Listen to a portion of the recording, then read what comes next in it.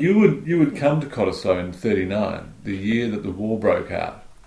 What do you recall of the way in which the war impacted on the Cottesloe area? I have a very clear memory, John, of a lot of it, and it surprises me, my peer group and those perhaps a little younger, or even those a little older, don't remember the impact we had in 1942 when the Americans came.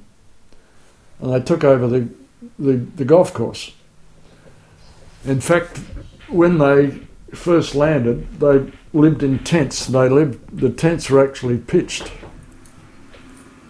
where the Surf Lifesaving Club building is now, right on the top of Muirip Rocks. They then took over the building. The one building was up in the Oval. They had the whole golf course taken for their anti-aircraft guns and searchlights. 1942 was my first year at Fremantle Boys. We were only there for about 2 weeks, and then the school was closed. And those boys who lived on the north of the river, we went to school at the Cottesloe Primary School back there, and we used to go in the afternoons. And the primary school kids used to go in the mornings. And that lasted all of 1942. So I always used to be pretty good doing my homework. And I'd do my homework at night time, and then together with a couple of my mates who lived very close to me in Curtin Avenue, we'd go up to the guardhouse on the corner of Jarrod and Broome Street, and we'd run messages for the Americans. The two other boys mainly were Mac Innes and Don Herndon from memory, and we'd be the American boys would like a hot dog or a burger or whatever it was, and for which they'd pay us good money to go and do it. And I remember the longest job I did was to go to a florist, get a bunch of flowers, and ride my bike from Cottesloe up to Nedlands to deliver the flowers to a lady of this fellow's choice. But going back, the three of us were earning about, I don't know, £6-7 a week, which was a bit more than the basic wage. And there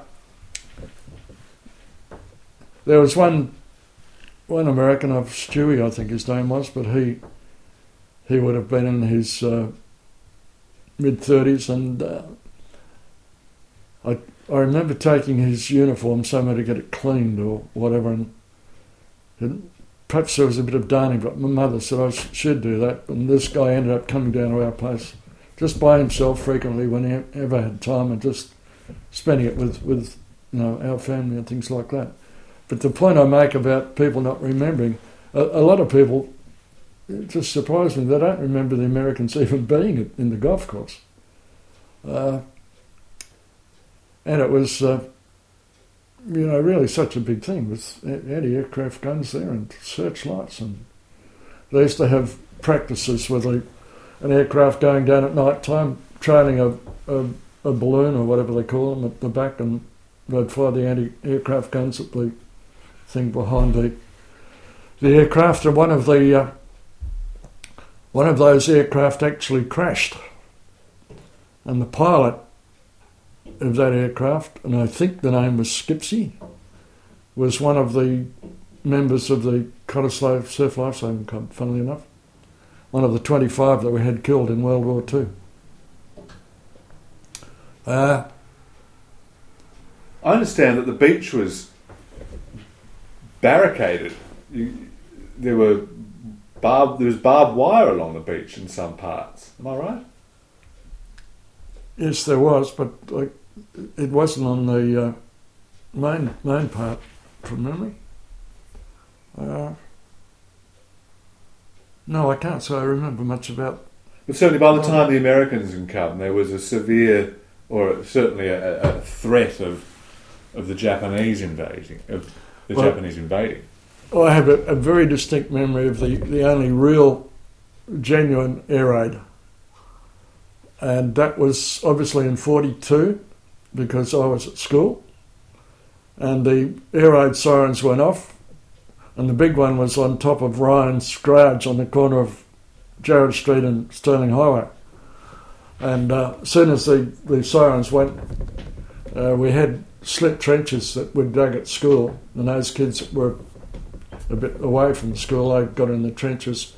Because I lived over the line, I went straight over the bridge home to Mum, and we had an air raid shelter under the front veranda of the house. And I can remember just before I got in there, there's two Spitfires coming down the railway, just above the railway line from Fremantle, flying at about 50 or 60 feet. And that, as I believe, was the only genuine air raid, and that was to do something with an alleged Japanese aircraft carrier being out at sea from Rottnest somewhere or other. Not sure about that. And I do remember those Spitfires coming down, because that's all I wanted to do as a kid, was fly one. You're asking more about the war, are you? I'd be interested to talk about that, yeah. And we're talking obviously about the Cottesloe Golf Course, the Seaview Golf Course, and the base of Americans with guns and everything there. Let's move up the beach. I understand that there was a headquarters at OVH as well for the Americans and the American servicemen. Were you aware of that? To be honest, no.